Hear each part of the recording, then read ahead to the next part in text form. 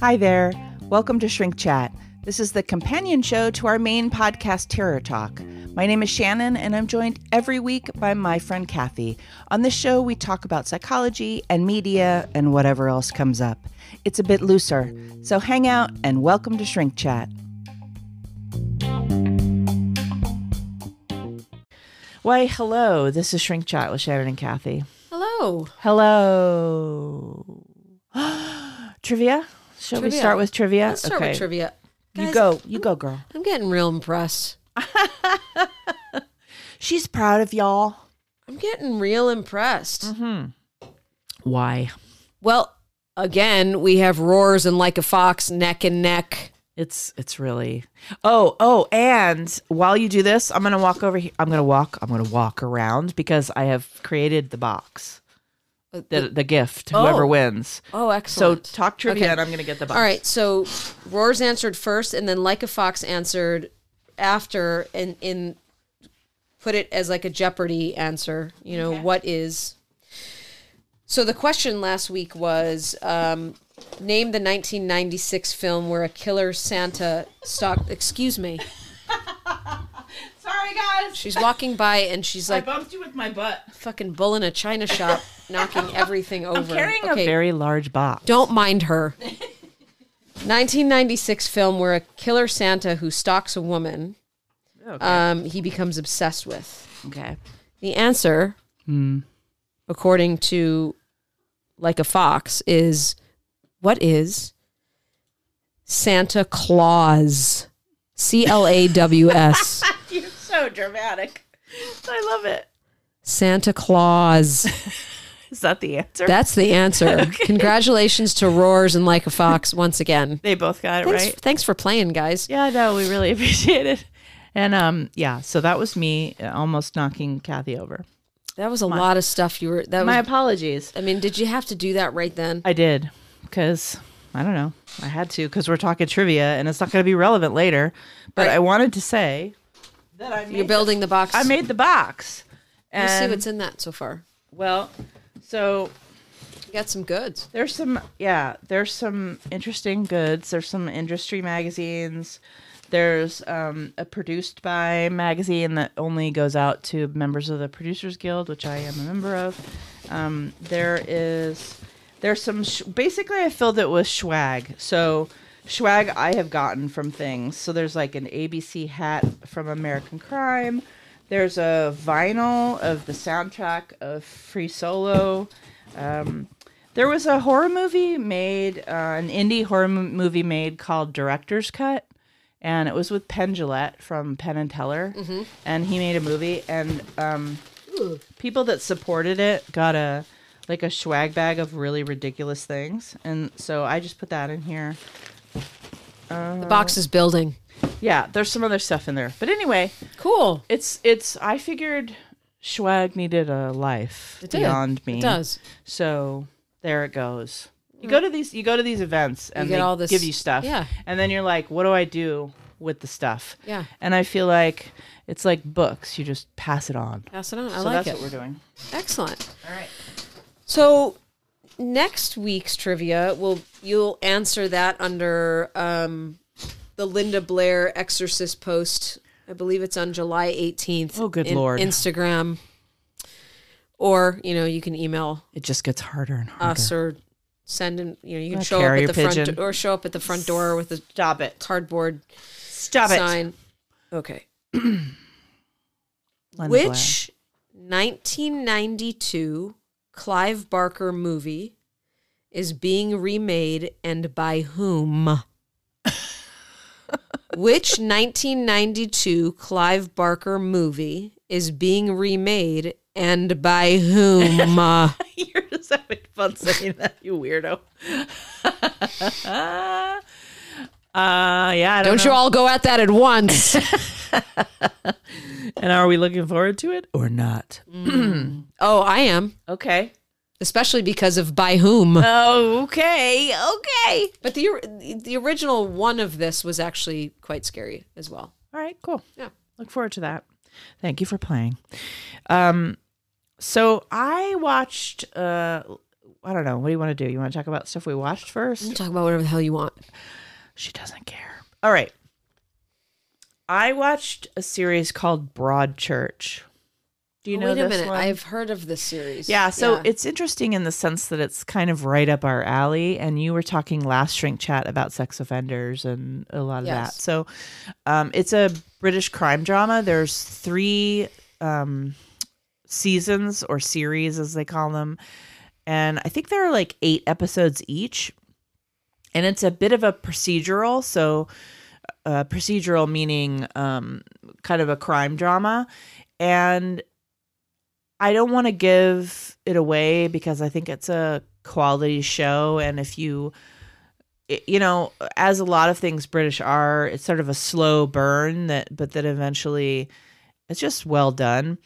And as you get into the second and then third season, you sort of see. So in the first 2 seasons, they're dealing with a couple of crimes that could be, they have a sexual predator element to them, but it's not overt. So it's actually quite interesting. Which what you would find out in the first, few minutes of the show. So it's not a spoiler, is that a little boy dies. And then literally it's 2 seasons to figure out what the hell is going on. And then the third season is a different crime with the same cops, but there's also personal stories going along with it. And, and I always like it when there's I think this is a great formula. One of the formulas is there's, a male cop that is not particularly healthy and has had his own trauma and is running from his own issues and has a backstory that you absolutely don't have any idea what that backstory is for many, many episodes. But it is because he's a good actor and there's a thing there. Like you just know. And then there's a female cop that's kind of becomes his partner, and she gets wrapped up in this whole thing in a crazy way, and it's just good. I've heard good things about it. It's good. It's dark, and I like that. It's meaning dark in its tone. Yes, it's a dark topic. It's absolutely a dark topic. This is dead kids, but it's also dark in its tone and British in that way. And I've been trying to. Yeah, me too. And it's why I started watching it. It's taken me a while now. I did not sit down and watch all 3 seasons this weekend. It's taken me a while to get through it. Yeah. But it was good. And I also watched. I'm keeping up with The Mandalorian, but I don't need to go. Into that me too. Too much. But yeah, me too. I'm keeping up with that and enjoying it. I will say though, episode 6. Yeah. Some really bad acting. Yeah. Like pretty painful. Well, Bill Burr is in it. Bill Burr was great in it. Yeah, I know. I thought he did a good job, but some of the others not so much. Yeah, that woman that's Sheehan or whatever, very melodramatic. Oh my god, with the overly hissing. Yeah. Oh, stop. She's trying to be like an animal or something. It was too. It didn't work. Kind of like what Amanda Plummer does in Pulp Fiction, but it worked for her in that movie. And in the context of that, in the context, everyone else in The Mandalorian is very realistic. And then all of a sudden she's kind of coming in with that. Yeah. I really just wanted her to not be on the screen. Please stop, right? Yeah. And her brother was pretty bad too. Oh, yeah. Yeah, no, I hear you. I thought Bill Burr did a pretty good job. Bill Burr was awesome. And so was the guy who played Berg. He was good too. And he's been in a bunch of stuff. He was actually in the original Pet Sematary. Okay. Yeah. From what I remember, the guy who played Berg. And if you look up the actor, you'll recognize his face, because I was like, why do I know him? I know him, but it's got makeup on. But I'm enjoying the series. And I am too. Baby Yoda. I mean, he just keeps getting funnier. Baby Yoda. His little facial expressions on 6 when he's hiding. Oh my God. He's so flippant. I've said this before, I am overly emotionally invested in Baby Yoda's safety. We all are. Where's the baby? That's the whole dramatic plot point in that whole show is keep Baby Yoda safe. Because I forgot between 5 and 6 where Baby Yoda was, because there was a big gap between watching both of them. And I'm like, oh my God, wait a minute. Who has Baby Yoda? It's like you start at the beginning of every episode and you're like, okay, he's not with Mandalorian. Where is he right now? Where is he? Who has Baby Yoda right now? Where's the tracker? Then when I realized he was on the ship and he was okay, I could breathe. Yeah, right. But It scared me for a It minute. gives us anxiety. I'm like, is he with the prisoner? That's not okay. And then the only other thing I wanted to mention that I saw was Knives Out. How was it? I have the screener for it, and so maybe it would have been, I don't know. Sometimes you just don't know whether movies would be better on the bigger screen or not. It's not really one of those movies that needs to be on the big screen.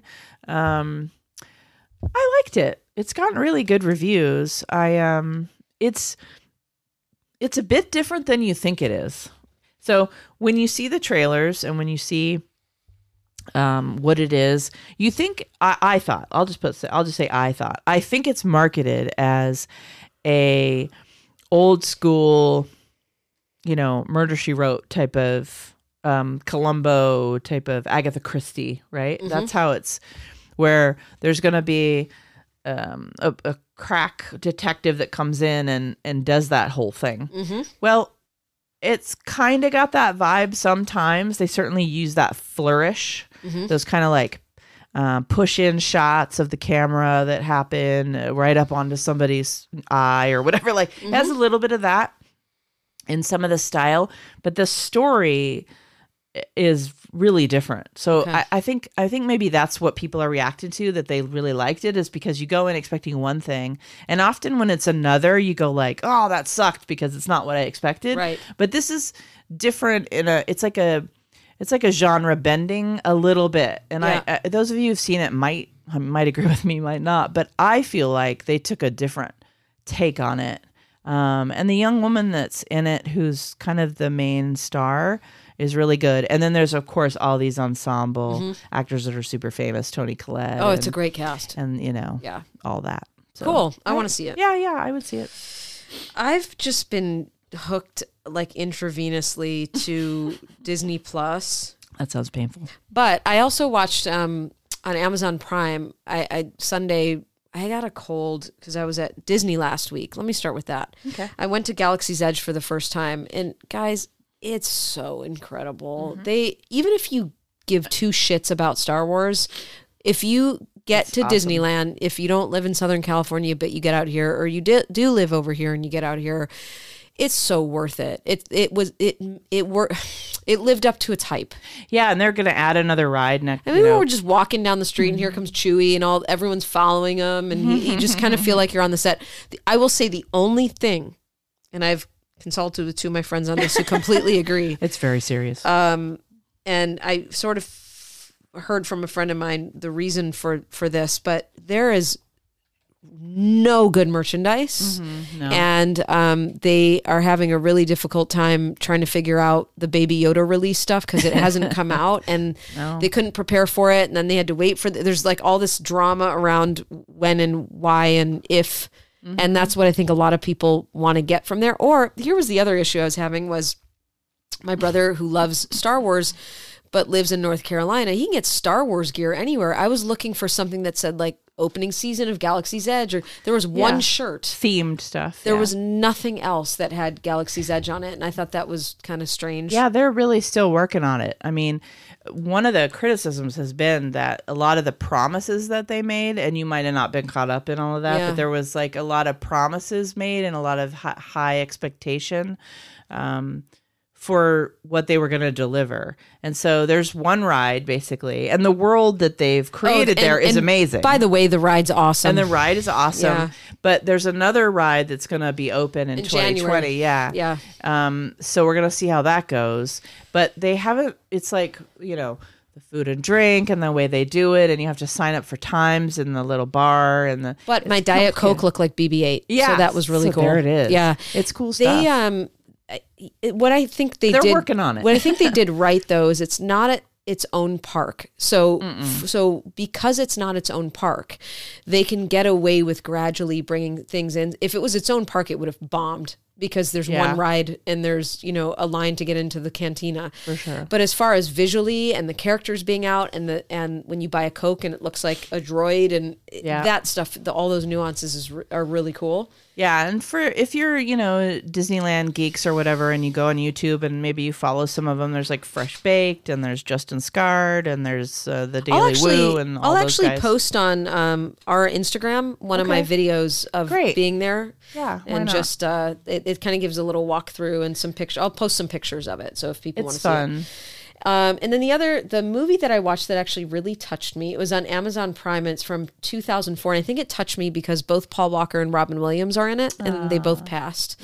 And the nature of the film is, it has a lot to do with the afterlife as well as sort of connecting with angels, and that doesn't, clearly around this time, that doesn't have to be in a religious sense, but it's a Christmas movie. It's called Noel, so it's not to be mistaken with the new one, which was also cute, that came out this year, but this one's definitely more of a drama. It has Susan Sarandon, Robin Williams, Paul Walker, Penelope Cruz. Those are kind of like the big names, and it's like 4 different stories that come together at Christmas. It's older, and I just found I was laying in bed on Sunday because I had this head cold from being out all day on Wednesday, and I got really hooked on it and even like cried at the end. It was like one of those really good, not like a Hallmark lame ass Christmas. Feels. Like it was really good. Yeah, and it's free on Prime. I'm a huge, I'm a Robin Williams nut.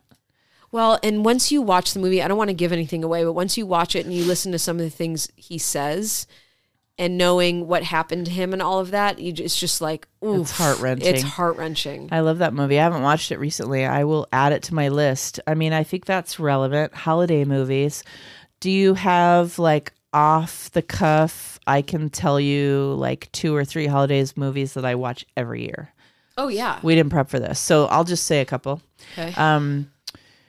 One movie I watch every single year is a movie called Home for the Holidays. I watched it around Thanksgiving. With Holly Hunter. It's a Thanksgiving movie, but I always end up watching. I don't prep for Thanksgiving.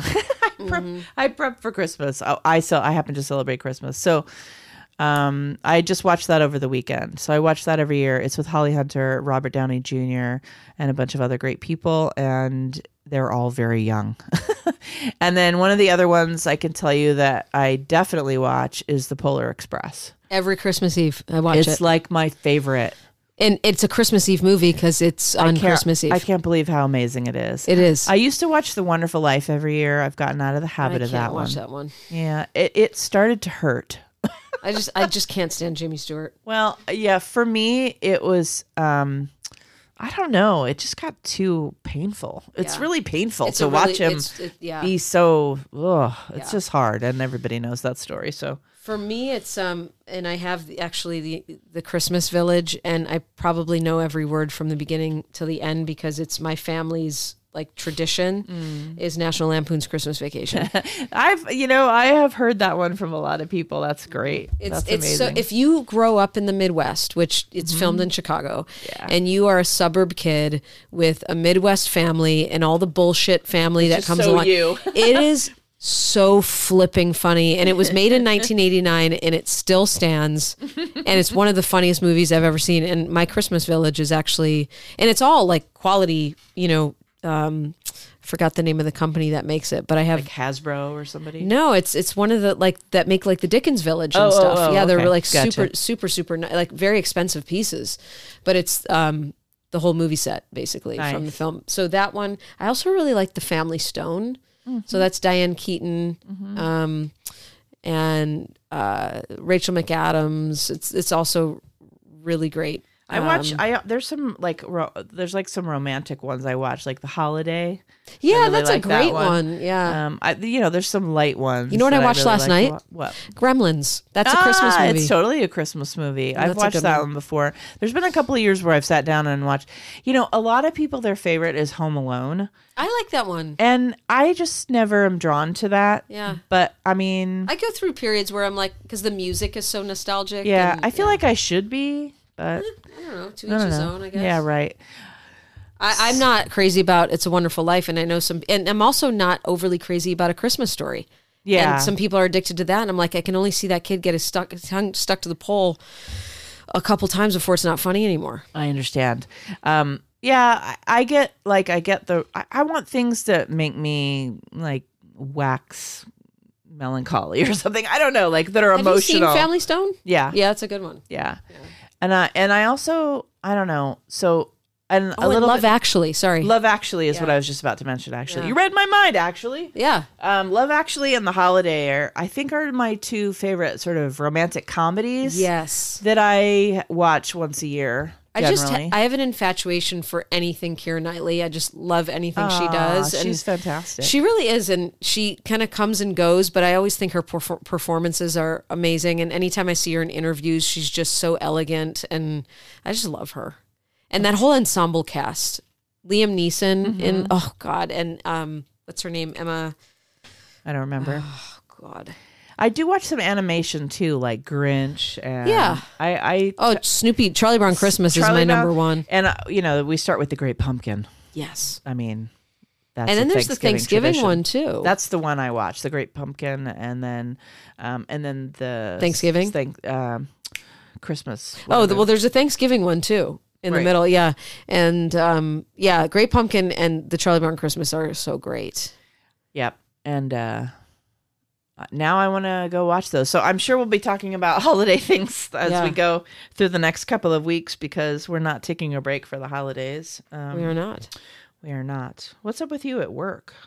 Oh, I've had a lot of court work lately and evaluations. I'm working on a couple different difficult cases right now that involve like parental rights and evaluating not necessarily custody, but I did an initial evaluation this past week for a boy who is sort of caught in the middle of a lot between his mom and dad. And I'm not going to go into too much depth, but it's really, really hard work when children are involved. And unfortunately, the game of court that is played and all the different ways as evaluators and therapists that we have to do our best to stand back and be unbiased and look at everything. But I think what I really want to emphasize about this is at the end of the day, the court sometimes loses the focus of what's best for, not only what's best for the child,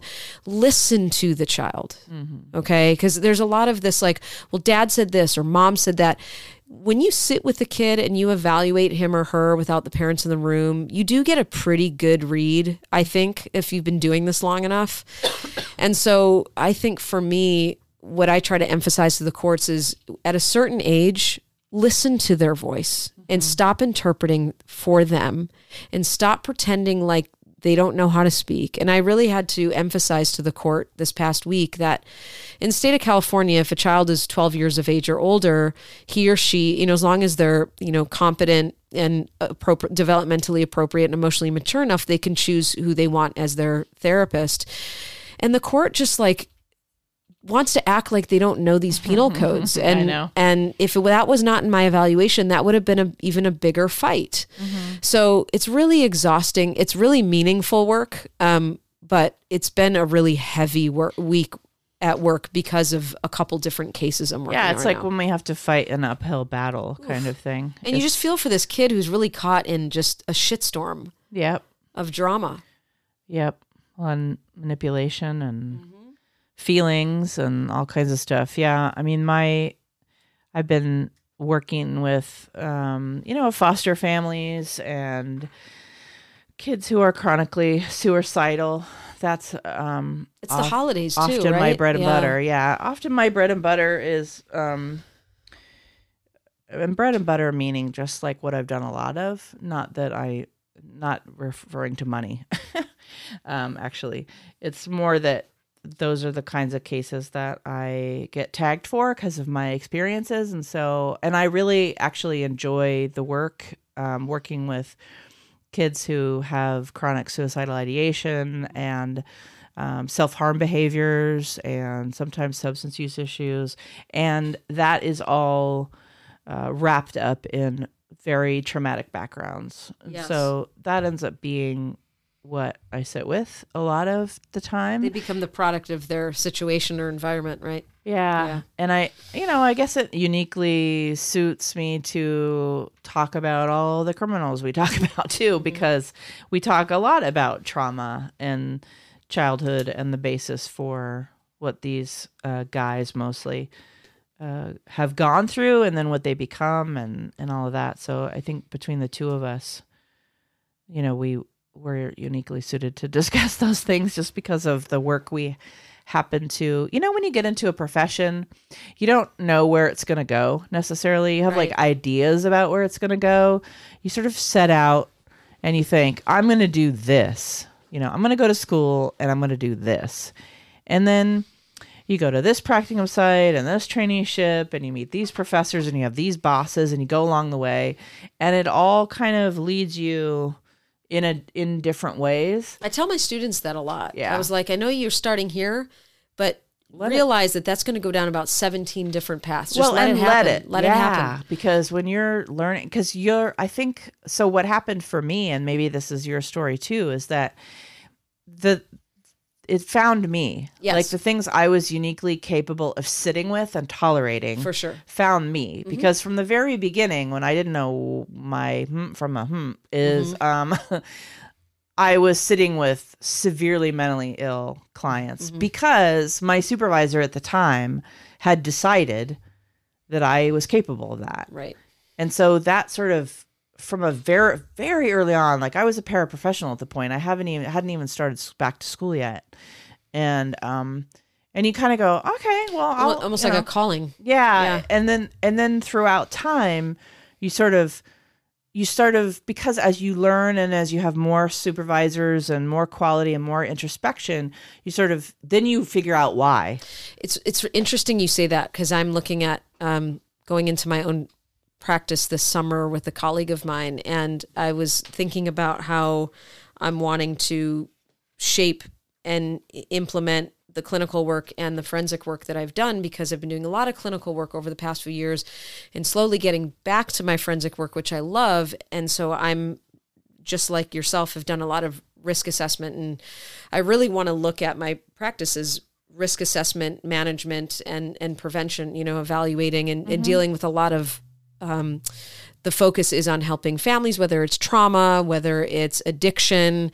So from the clinical piece, but then also bringing in independent forensic evaluations and assessing for risk in the community. So I was drawn to that through my clinical work and my forensic work, which is the evaluation piece, and the clinical work, which is the MFT that I got before. And it does, your worlds just kind of come together and you go, okay, this is sort of the vision I now have, and this is what I've been doing for the last few years, and now it's my niche. Yeah, it kind of comes together. And I mean, this is 10, 12, whatever years in, you're sort of, it shifts. And for those of you maybe just starting out in the psychology field, it's like, make your plans, have your goals, but go with what, because there's going to be people that you respect that are going to see something in you and give you the opportunity. Yep. And I do that for my staff now, hopefully, is I have those conversations. Like, what are you interested in? What do you want to go towards? What do you feel like and I try to engage in some self-reflective I have processes. a student who's doing the same with me right now, and just helping her guide through it, but also giving, making sure that there's this luxury for her to go do other things as well, because this is the industry. Our industry is really, if we allow ourselves to explore, it does find us, but we have to be innovative in it. Unless you want to just be stuck doing one thing, and some people are fine with that. I'm not putting that down. But there's so much opportunity in this field if you're innovative to make it something that you get up and love to do every day. Yeah, and I absolutely, and I think that's up to you. It is. I really think so, because listen, like all throughout my master's and PhD and all the different placements, people, my peers were making all kinds of different decisions. So some of my peers in the PhD program were getting all their hours in private practice. Some are, why you would do that in a clinical program, I don't know. I have some judgment around it. I'll just go. We're just going there. I have an opinion about it. But I honestly thought that's what I was going to do. But when I got the master's and then decided on the PhD, it was like, I wanted clinical work. And I really understood the difference between MFT, private practice or agency work and clinical work. And so I specifically, even though I was in a depth institute, I specifically chose highly competitive, very clinical testing sites, clinical assessment sites, and I didn't have to do that. And No, but that's what drew me to the doctorate as well. Me too. Is wanting to not just be in that. it's like, why do I get a doctorate if I'm just going to do what I did in the master's? That's right. There's no point. And It didn't make any I sense to tell me. students of mine who ask me, do I go on to get a doctorate? And I always say, it depends. It depends on what you want to do. Not everybody needs it. I wanted to do court work. I wanted to do evaluations. have I to wanted have to do that. testing. I wanted to teach. So I inevitably didn't want to pigeonhole myself, because to me, that's what it felt like. For a lot of MFTs, for a lot of clinicians, LCSWs, who that's where they love to be, Yes. then you don't need to spend more time in school. No, not at all. And I agree. Like the people I've talked to who went on to do doctorates, I noticed that it was usually because it didn't feel finished. Right. And that was kind of what it was for me. Me too. It was like, this feels like I've completed elementary school in my master's program. And that's not to cut down a master's program. It's to say, for me personally, I felt like it was just a base, and that there was so much more Yeah. that I wanted to engage my clinical brain in. And I wanted to have both sides. Like, I wanted to speak both languages. I wanted to speak the language of, relationship and depth and dynamics.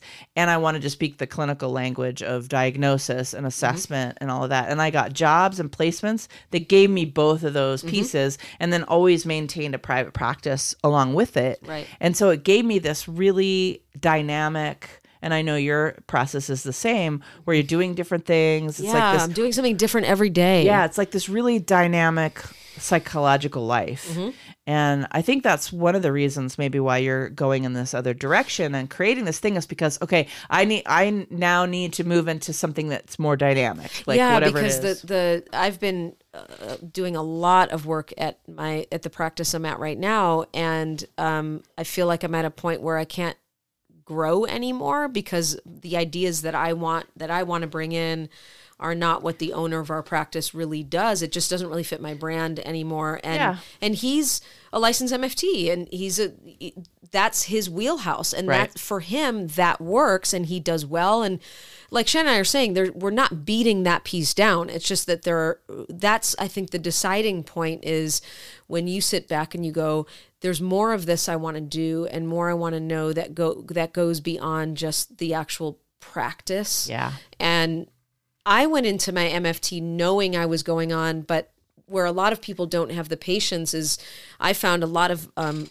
my colleagues in my doctoral program, they went straight from a bachelor's to a doctorate because they just wanted to do evaluation, and I'm like, you guys just completely skipped over the clinical skills. So when I went into a forensic doctorate, I had a 2-year MFT degree where, even though I wasn't going to be working with families and all that stuff in my forensic work, not in the capacity that you do in forensic work anyway, that I needed the same type of skill set. And what I noticed was, when they started to work with clients, many of them started to go, what the, and I'm like, and even though we were a clinical forensic program, but it was much more focused on evaluation assessment. And so that was me taking my time, but I got that degree on the way. Listen, I meet a lot of psychologists that are not good with people. Oh, most of them are terrible. I know, and there's a real bad rap out there, and it's known in the community. Like, there's jokes Yes. in our profession about psychologists not being good with people,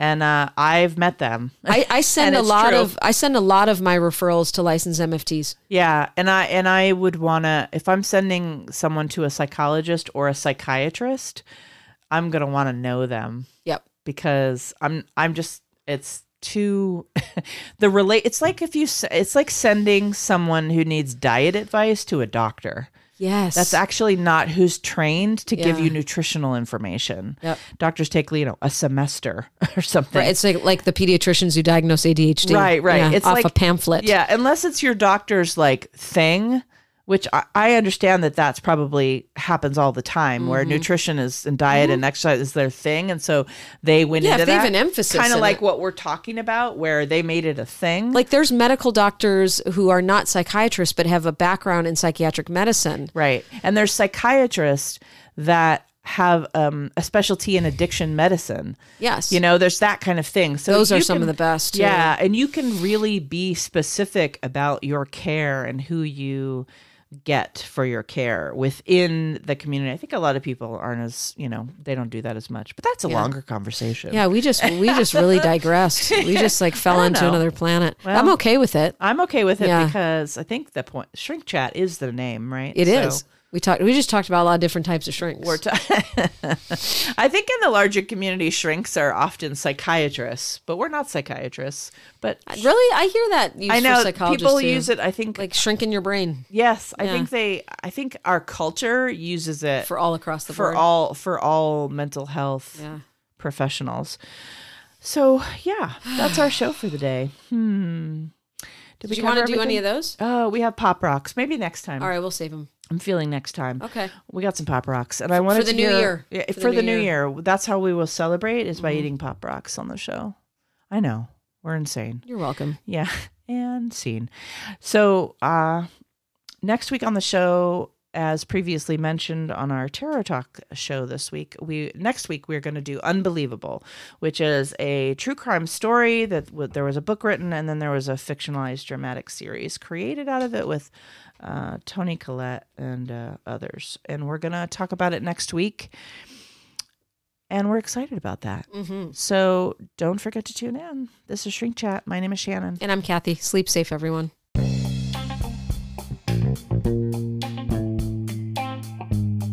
We hope you enjoyed this episode of Shrink Chat. If you enjoy what we do here, there are two things you could consider: subscribing and sharing our episodes on social media, and checking out our Patreon page. Don't hesitate to contact us on Twitter, Instagram, or our Facebook page. We upload new episodes of Tarot Talk every Wednesday and of Shrink Chat every Friday. Until then, goodbye and have a pleasant tomorrow.